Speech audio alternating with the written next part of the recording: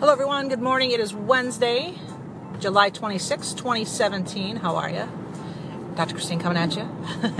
And today I want to talk to you about the commitment to anger. And this is again, these are my confession sessions, so I'm giving it up to you. But yesterday was literally one of the most goofy, annoying days in my own skin I've had ever. And what I mean by that is I was getting so committed to being angry with golf and how I was doing. And then when that wasn't going so well, I was thinking about other things in my personal life and I spun out of control. And looking back, I really regret a lot of my behavior. It's not funny, but I don't want to feel shame because shame is bad too. But, really, I was ashamed of how I acted. The best I can say that without limiting my growth attached to shame. But my point is this. When I was behaving like a brat, there were moments where I said, don't commit to this, but I didn't listen.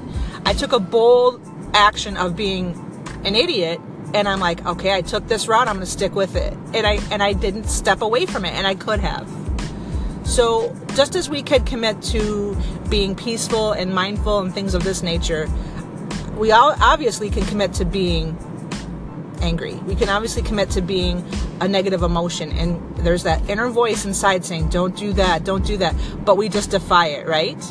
So this is just a personal reminder for myself and you that the next time you feel things aren't going your way or you're feeling really negative and you try to make this bold commitment to anger, remember that saying in your head, commitment to anger. Do I want to commit to anger? And I bet you don't. You certainly don't want to look back on it the next day and regret any of it, right? So I hope you've enjoyed this because, when we talk about emotions, we're obviously talking about the gut, the mind-body connection. Most of it happens in our guts. So it is very important to discuss mindset. It's very important to discuss attitude and the people you're hanging around with, the way you're talking to yourself, the last conversations you've had. It's very important to really evaluate all of these things in terms of our overall health. If you want to connect more with me, you can check out my website, thedigestiondoctor.com and omegadigestion.com.